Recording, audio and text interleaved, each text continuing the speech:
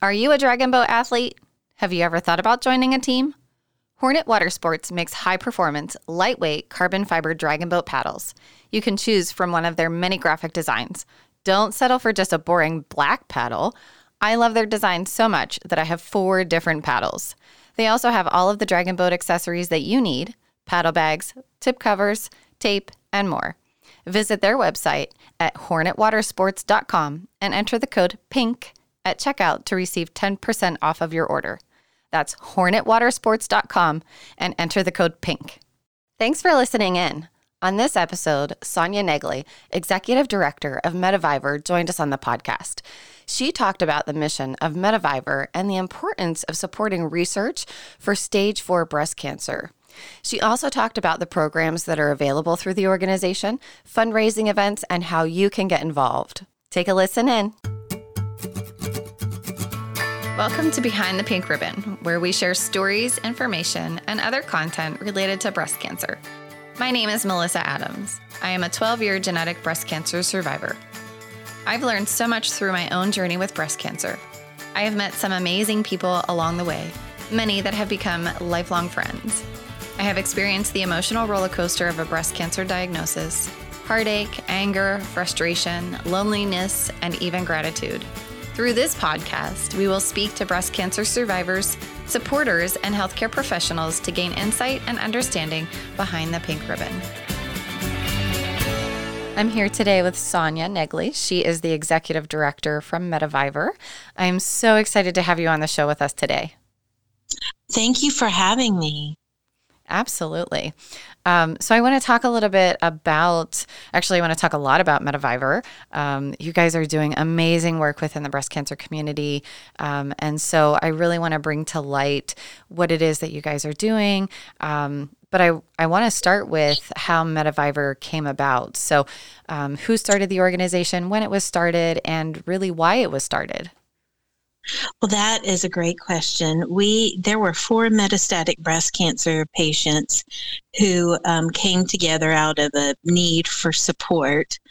They were in the Annapolis, Maryland area, and that was Avis Halverstadt, Rhonda Rhodes, and Karen Presswood, and Diane Corneliuson. She goes by CJ, and those 4 came together out of the need for support. So they initially formed a support group just for metastatic breast cancer patients.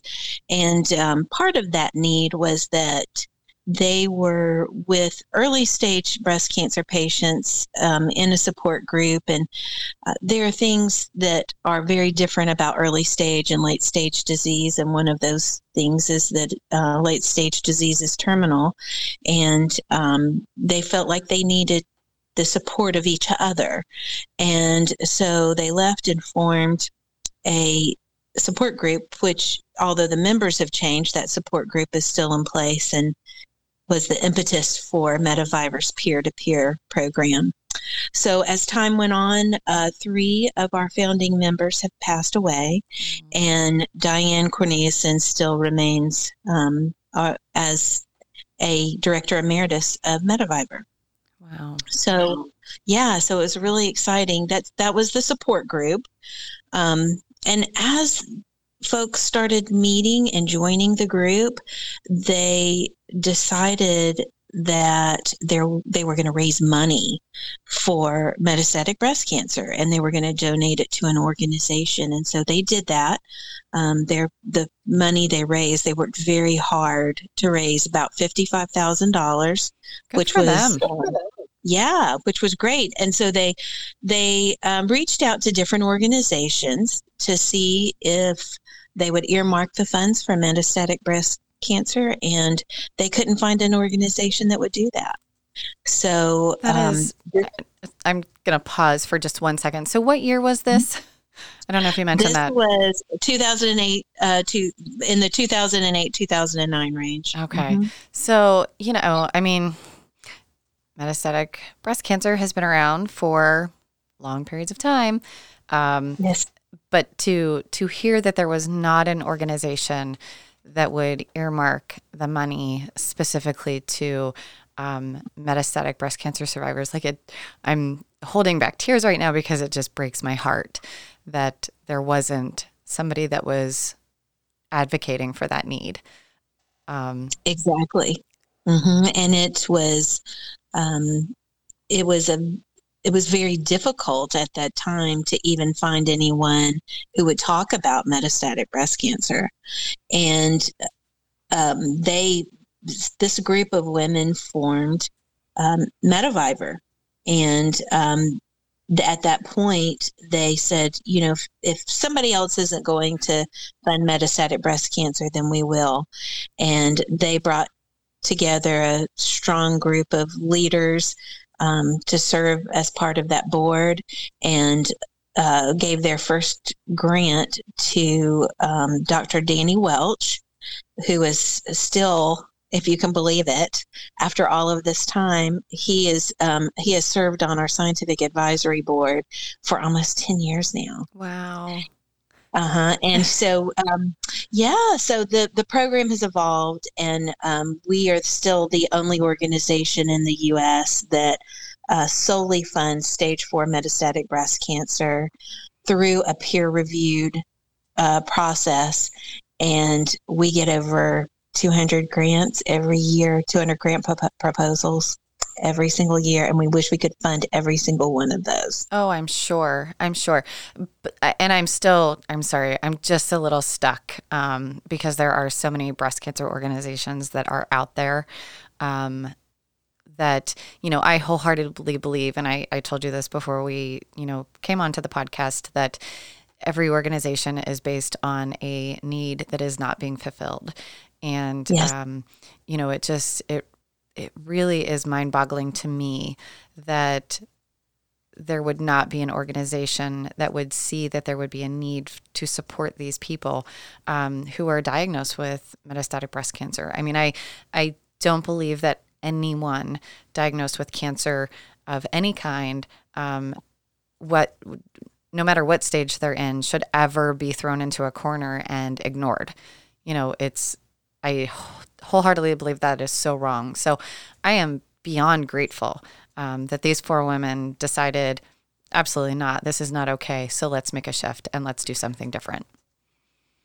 Absolutely. And I think that Medivivor has been a change agent. Absolutely. For the way that people view metastatic breast cancer, and have actually really done some strong work in addition to the research that we funded to make sure that metastatic breast cancer is more common, there is more knowledge about metastatic breast cancer.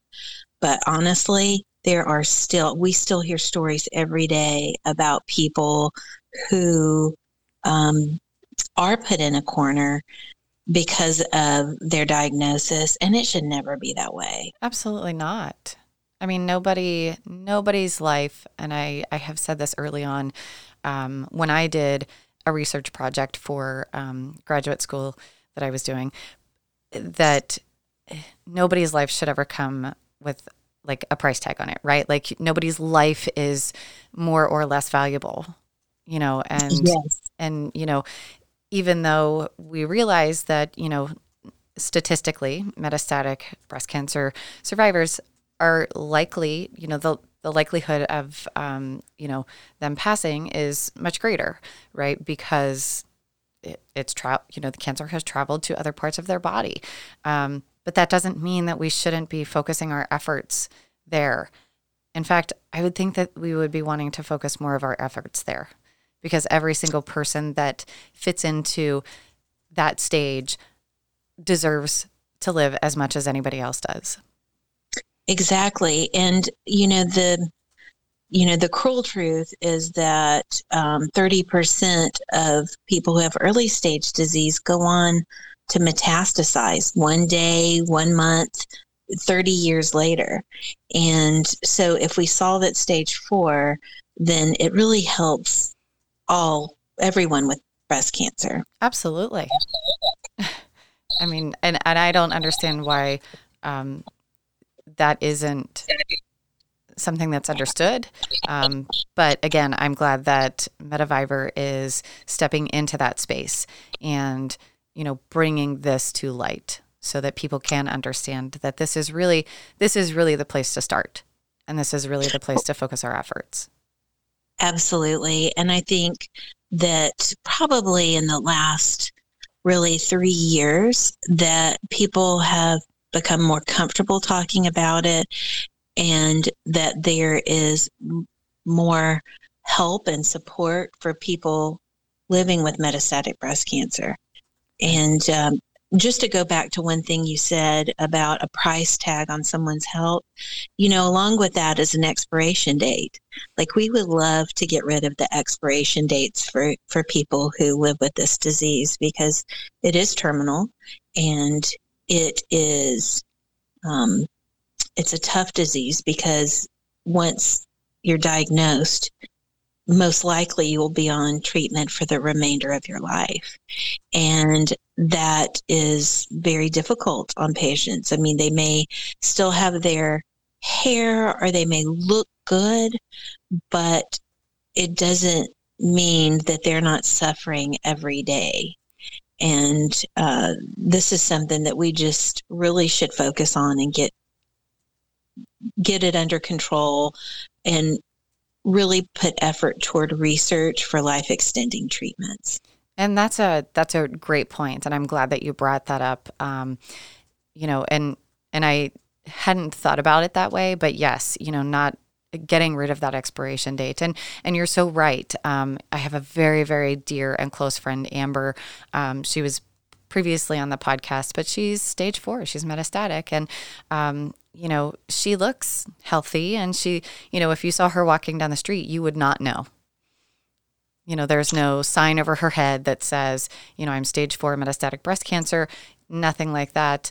But I know that every day for her, you just never know. Like, what is this ache or pain? What does this headache mean? What does all of this stuff mean? So yeah, I'm so glad that you brought that point up. And to that point, the patients with metastatic breast cancer are fierce, and they're on a clock. And so they become amazing advocates, and they really mask the symptoms that are inside and may not be showing on the outside. They really mask those. And oftentimes I forget.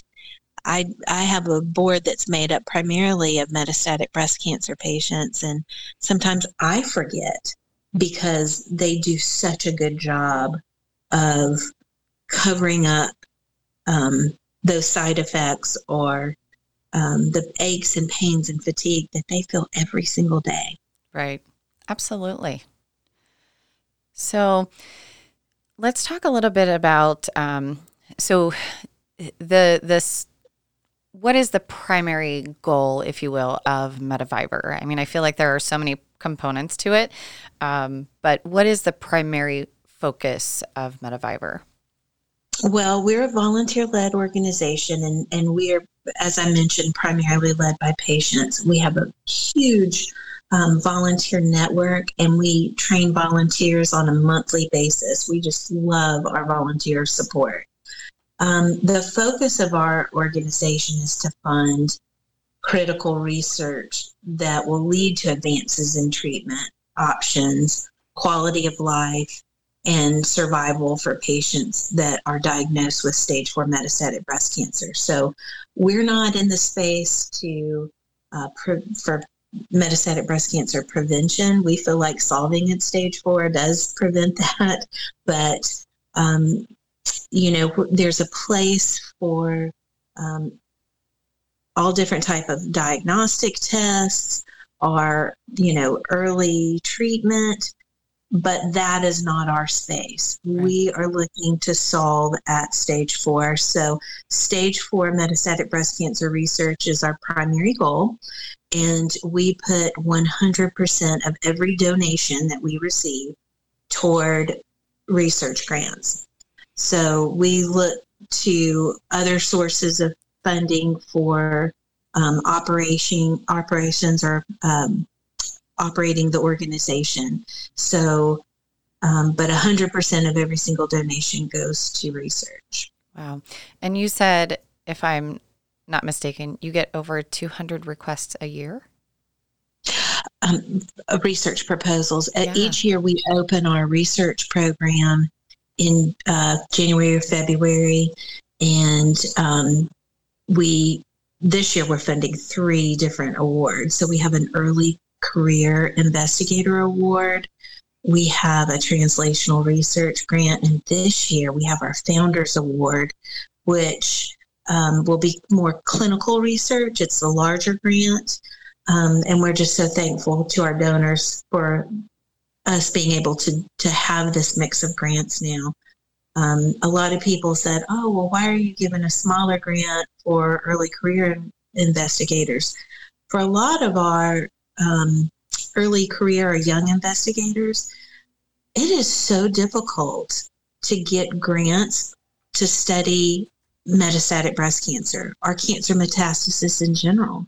So there are very few places that fund research. And so we were finding that young investigators were leaving the field, and we can't do that. Like, that's not going to work. We need more them. Research. Yeah, we need them. And they usually have very novel approaches to research. And so we really wanted to encourage those investigators to stay in the field of metastasis research. And so we get a lot of early career investigator proposals, also our translational research grants, even people who are researchers who are career metastasis researchers still have a difficult time with funding. Sure. There's such a small amount of money that goes toward metastatic breast cancer metastasis research that 2 to 5%, right? Right. It just depends on the year, but it's woefully small, and it is a huge gap for us. Absolutely.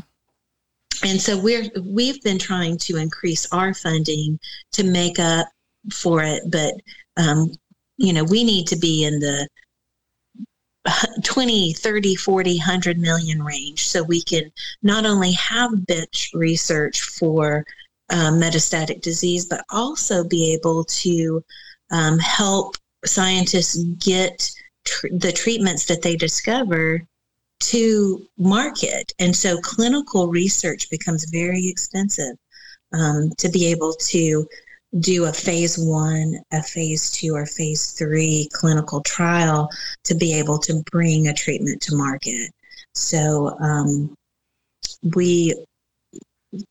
it can't come fast enough for us. We really want this to happen now. And we can't wait. Our patients can't wait. And that's the hard part is, the clinical trials do take time. It does take funding to do all of that stuff. My husband and I used to donate to specific clinical trials back in Pittsburgh that were designated. I don't even remember what it was, but we would donate when we could for those kind of things. I don't know that it was specific to metastatic breast cancer. At that point in time, I don't even know that we were necessarily, we knew about metastatic breast cancer, but the conversations weren't happening. It still was kind of that thing off in the distance that nobody was talking about. Absolutely. But it is one of those things where it takes money, it takes time, but the need for it was yesterday. Exactly. It's just an imperative narrative now. Like we lose 114 people every day to metastatic breast cancer. That's epidemic proportions. And we've not really made a whole lot of headway, except in the past maybe 3 years. And that's brought on progression-free survival, but our overall survival rates are still very low. And progression-free survival is up to the 5-year point, and then after 5 years is overall survival. But even then, at 5 years and 1 day, somebody may not live past that point. Right. So we really, there's so many great research projects that we feel like will have great benefits, but we've got to keep pushing those along. And not just treatments, but we're now finding more researchers that are looking at discoveries that are not just treatments, but treatments that limit or maybe have no toxicity to the patient, because it's not just the disease. Sometimes it's the toxicity of the treatments that can be either debilitating or affect quality of life, or, right. Even have a not intended outcome. So right. It's very important that we do this. Absolutely. So what are some of the things that, you've talked about 100% of the donations go to that research. So how do people get involved with, giving donations? I mean, obviously you have a website. I'm sure they could go to the website and make a monetary donation, but I know that you have events that you do, I'm sure, that are fundraising events. So what are some ways that people can donate or, participate in the fundraising to help support the research? Well, that is fabulous. We do have other programs to support patients that are living with metastatic breast cancer. And we have a very tiny staff. So we don't do our own fundraisers, but we are so thankful for people that do fundraisers for us. And most of the people that do fundraising are either caregivers, or support somebody with metastatic breast cancer, or the patient themselves. We have events that our patients do throughout the U.S., and they're called Medsgrades.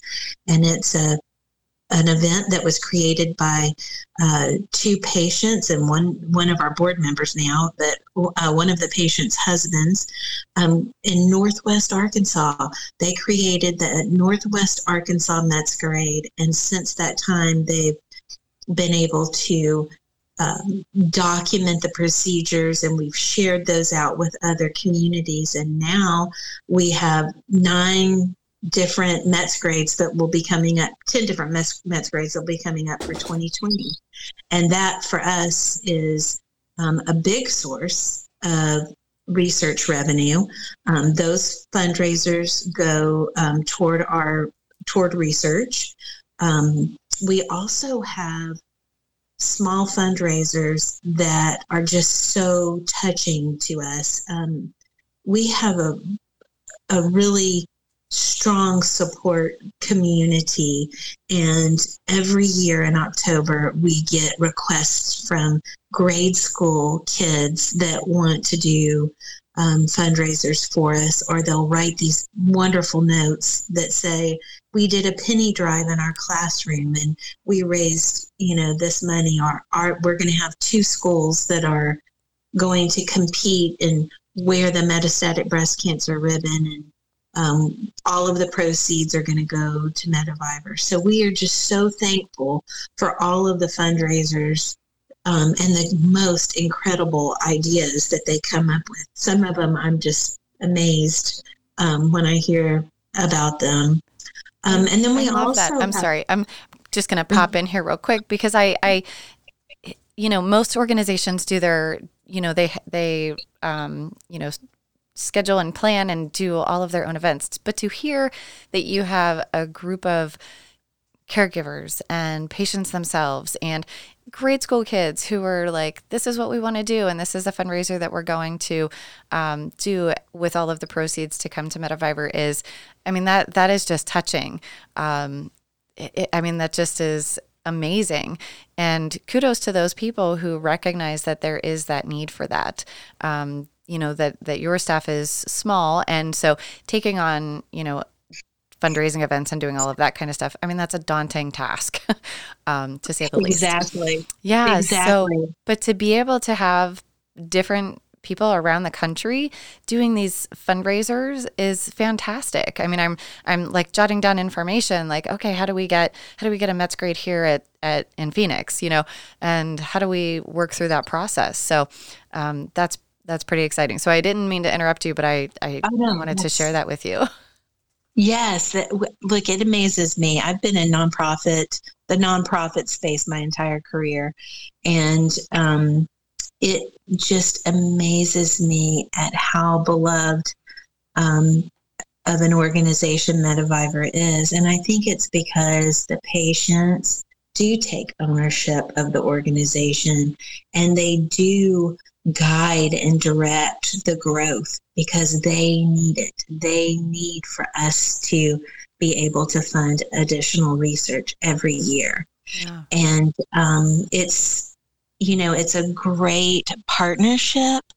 And that is what is so important. I mean, that's every day being able to understand on a personal level what each patient is going through and why they want to do it. I remember last year in October, there was a teacher who had contacted me, and she had a grade school. So it was a 4th grade class. And she said, hey, can you get on a Skype call and talk about metastatic breast cancer? This is the age group that you'll be talking with, because they did a fundraiser and they want to ask some questions. And so I got on the Skype call and talked to them, and they asked me questions. And at the end of the call, I said, well, I have a question for you guys. And they said, well, what is it? And I said, what made you guys decide to pick MediVivor as your, for your donation, for the money that you raised?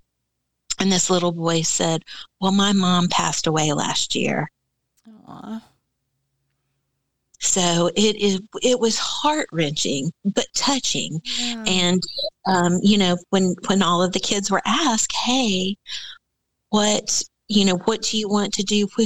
What cause would you like to raise money for? He stood up and said, I would like to do this for my mom. And just so touching. Yeah. And I'm sure that, his classmates were just, yes, absolutely. Let's do this. Absolutely. Let's do Absolutely. This. Oh yes. Gosh. It's always a hard discussion. But it's,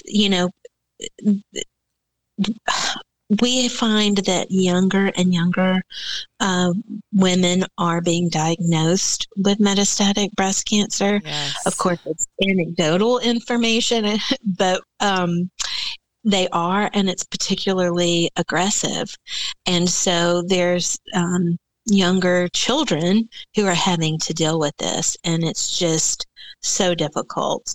Yeah, it's heartbreaking. It is very, very heartbreaking.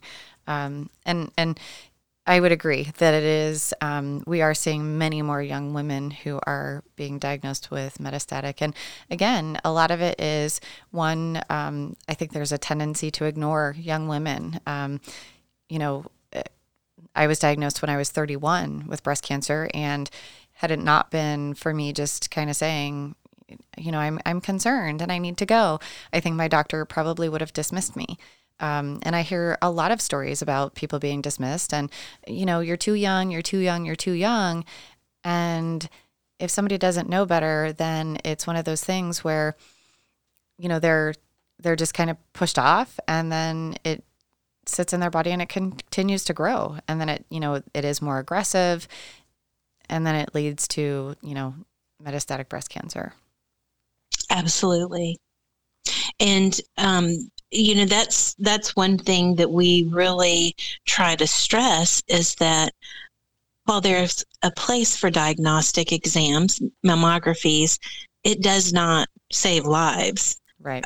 What saves lives is being aware of your body and knowing when there's changes, not just with your breast, but any place on your body, and being able to communicate that with your physician, and then take those steps that are necessary to figure out what's going on. whether that is a mammography. You probably at 31 weren't even old enough for a mammogram. Nope, not at all. And so how do you know? I mean, we have, people who are 16 and 17 years old being diagnosed with metastatic breast cancer. Well, they're surely not going to have had a mammography. Absolutely. And they probably were more likely to be pushed off to the wayside and just, oh, you're 16, you're 17. There's no way that you would have breast cancer. Yes, your breasts are still growing. That's what most of them hear. Absolutely. That pain in your breast, that's just, still puberty. Mm-hmm. Yeah. So, yeah. And then, it's really important, though, that people think about, they don't have to obsess over it, but just really being aware of different changes in their body. Absolutely. I am always having that conversation. Just know your body. Know if something changes. Yeah. Know if there's something different. Absolutely. Yeah. Because more often than not, the people that I talk to are not diagnosed through a mammogram. Absolutely. They're diagnosed through, oh, I happen to itch this specific area, or I just happen to touch, this certain place and I felt something weird. So yeah, it's not that these diagnoses are all coming from, the annual mammograms, especially in young women. Absolutely. And a lot of the people I've spoken with, especially if they're younger, they may have been athletic and they're like, oh, I just started feeling a lot of fatigue, or I had a pain in my hip. And, they discover the where the breast cancer is spread. They discover that site first, and then they discover the primary tumor in the breast. So, don't think, if something lingers for a long time, don't shrug it off. Right. Definitely go have it checked. And it's not always just old age. No, it isn't. Yeah. Or, I pushed myself too hard at the gym. Right. It might be something else if it lingers for a while. Right. So, in addition to the research, there are, you talked about a number of other things, and I heard you say there's the peer-to-peer support and, or the mentor. So is that, I'm assuming that's kind of like, if I called and said, I need somebody to talk to, somebody would be able to connect me with another person that maybe their story was similar to mine. Is that kind of what that is?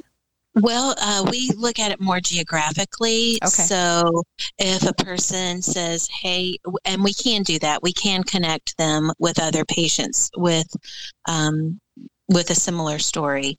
Or if they need ongoing support, we have trained peer leaders that have groups throughout the country.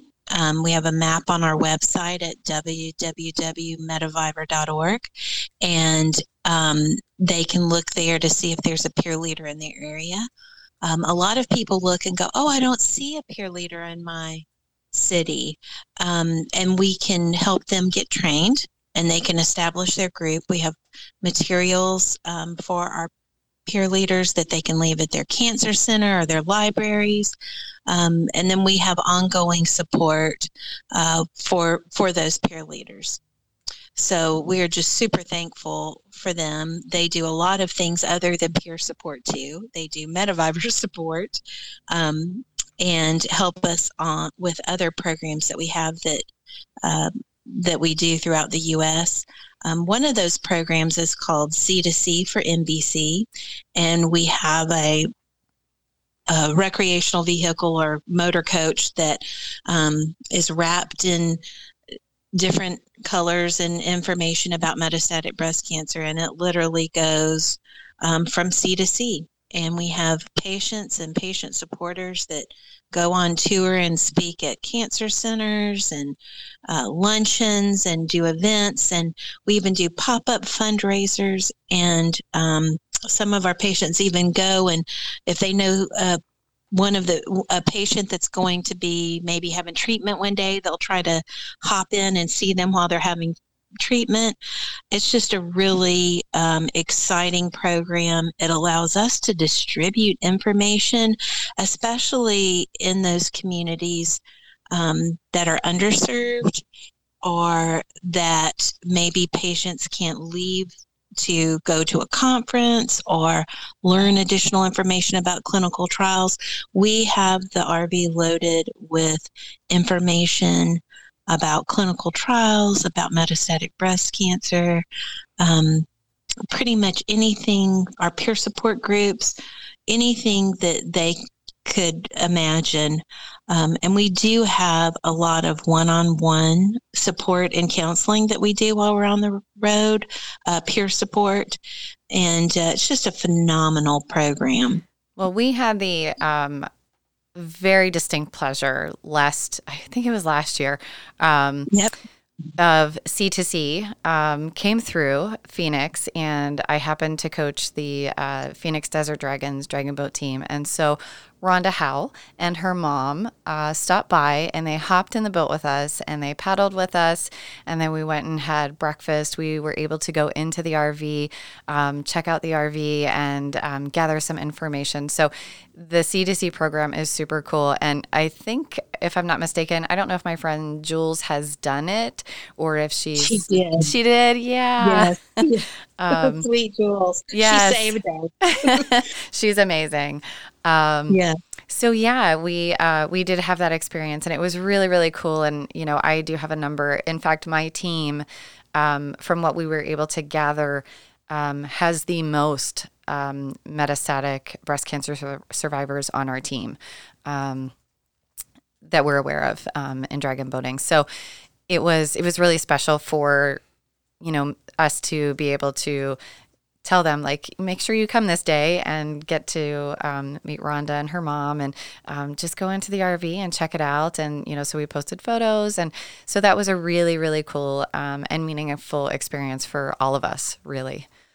Absolutely. Absolutely. Well, we thank you guys so much. It was an exciting time for them coming there and being able to do all of that. And that's one of the big things that we try to do is definitely take advantage of the different events and folks like you, Melissa, while we're on tour. It's amazing. Yeah, absolutely. So we're getting really close to, actually, we've gone over typically what we do, but I feel like we could really just talk forever, because this is such great information. But before we, so two things that I want to talk about real quick, if we can, is before we started recording today, you shared with me that there was kind of a taking over of a different program. So do you want to talk a little bit about that? Yes, we have just announced that Cancerland, some people know it as Project Cancerland, or hashtag Cancerland, which was an organization that was founded by Champagne Joy and her husband, Michael Hall. Champagne was a metastatic breast cancer patient. She was a very big personality. Most people in the metastatic breast cancer community knew her and knew her slogan. She was one of the very dear friends of Mira Sorvino, who's been a huge advocate for Mediviver. She's a phenomenal actress, but she's also supported Champagne's work, and she supported Mediviver. And Champagne passed in late 2017. And after her passing, the organization just felt like they needed to align missions. And Champagne was a huge supporter of Mediviver. And so we are thrilled that Cancerland will be part of Mediviver going forward, and that we've aligned our mission. So look for that hashtag Cancerland, and we've got some special things coming up that are centered around Champagne and her goals and Cancerland. I love that. And we'll definitely be sure to look out for that and share any information as we see that popping up. And the one last thing that I want to talk about quickly as well is You shared a little bit about your inspiration for getting, for stepping into the space with MediVivor. You yourself are not a metastatic breast cancer survivor, but you have somebody in your life that inspired you to come into this space. So share a little bit about that before we go. Absolutely. My sister Debbie was diagnosed in 2005 with metastatic breast cancer, and she did not find a lump in her breast. She actually was having some GI problems, and when they were removing her gallbladder, they found cancer, which was metastatic breast cancer to her liver. And at the time, I was working in kind of in that space, and she had asked me, can't you do something?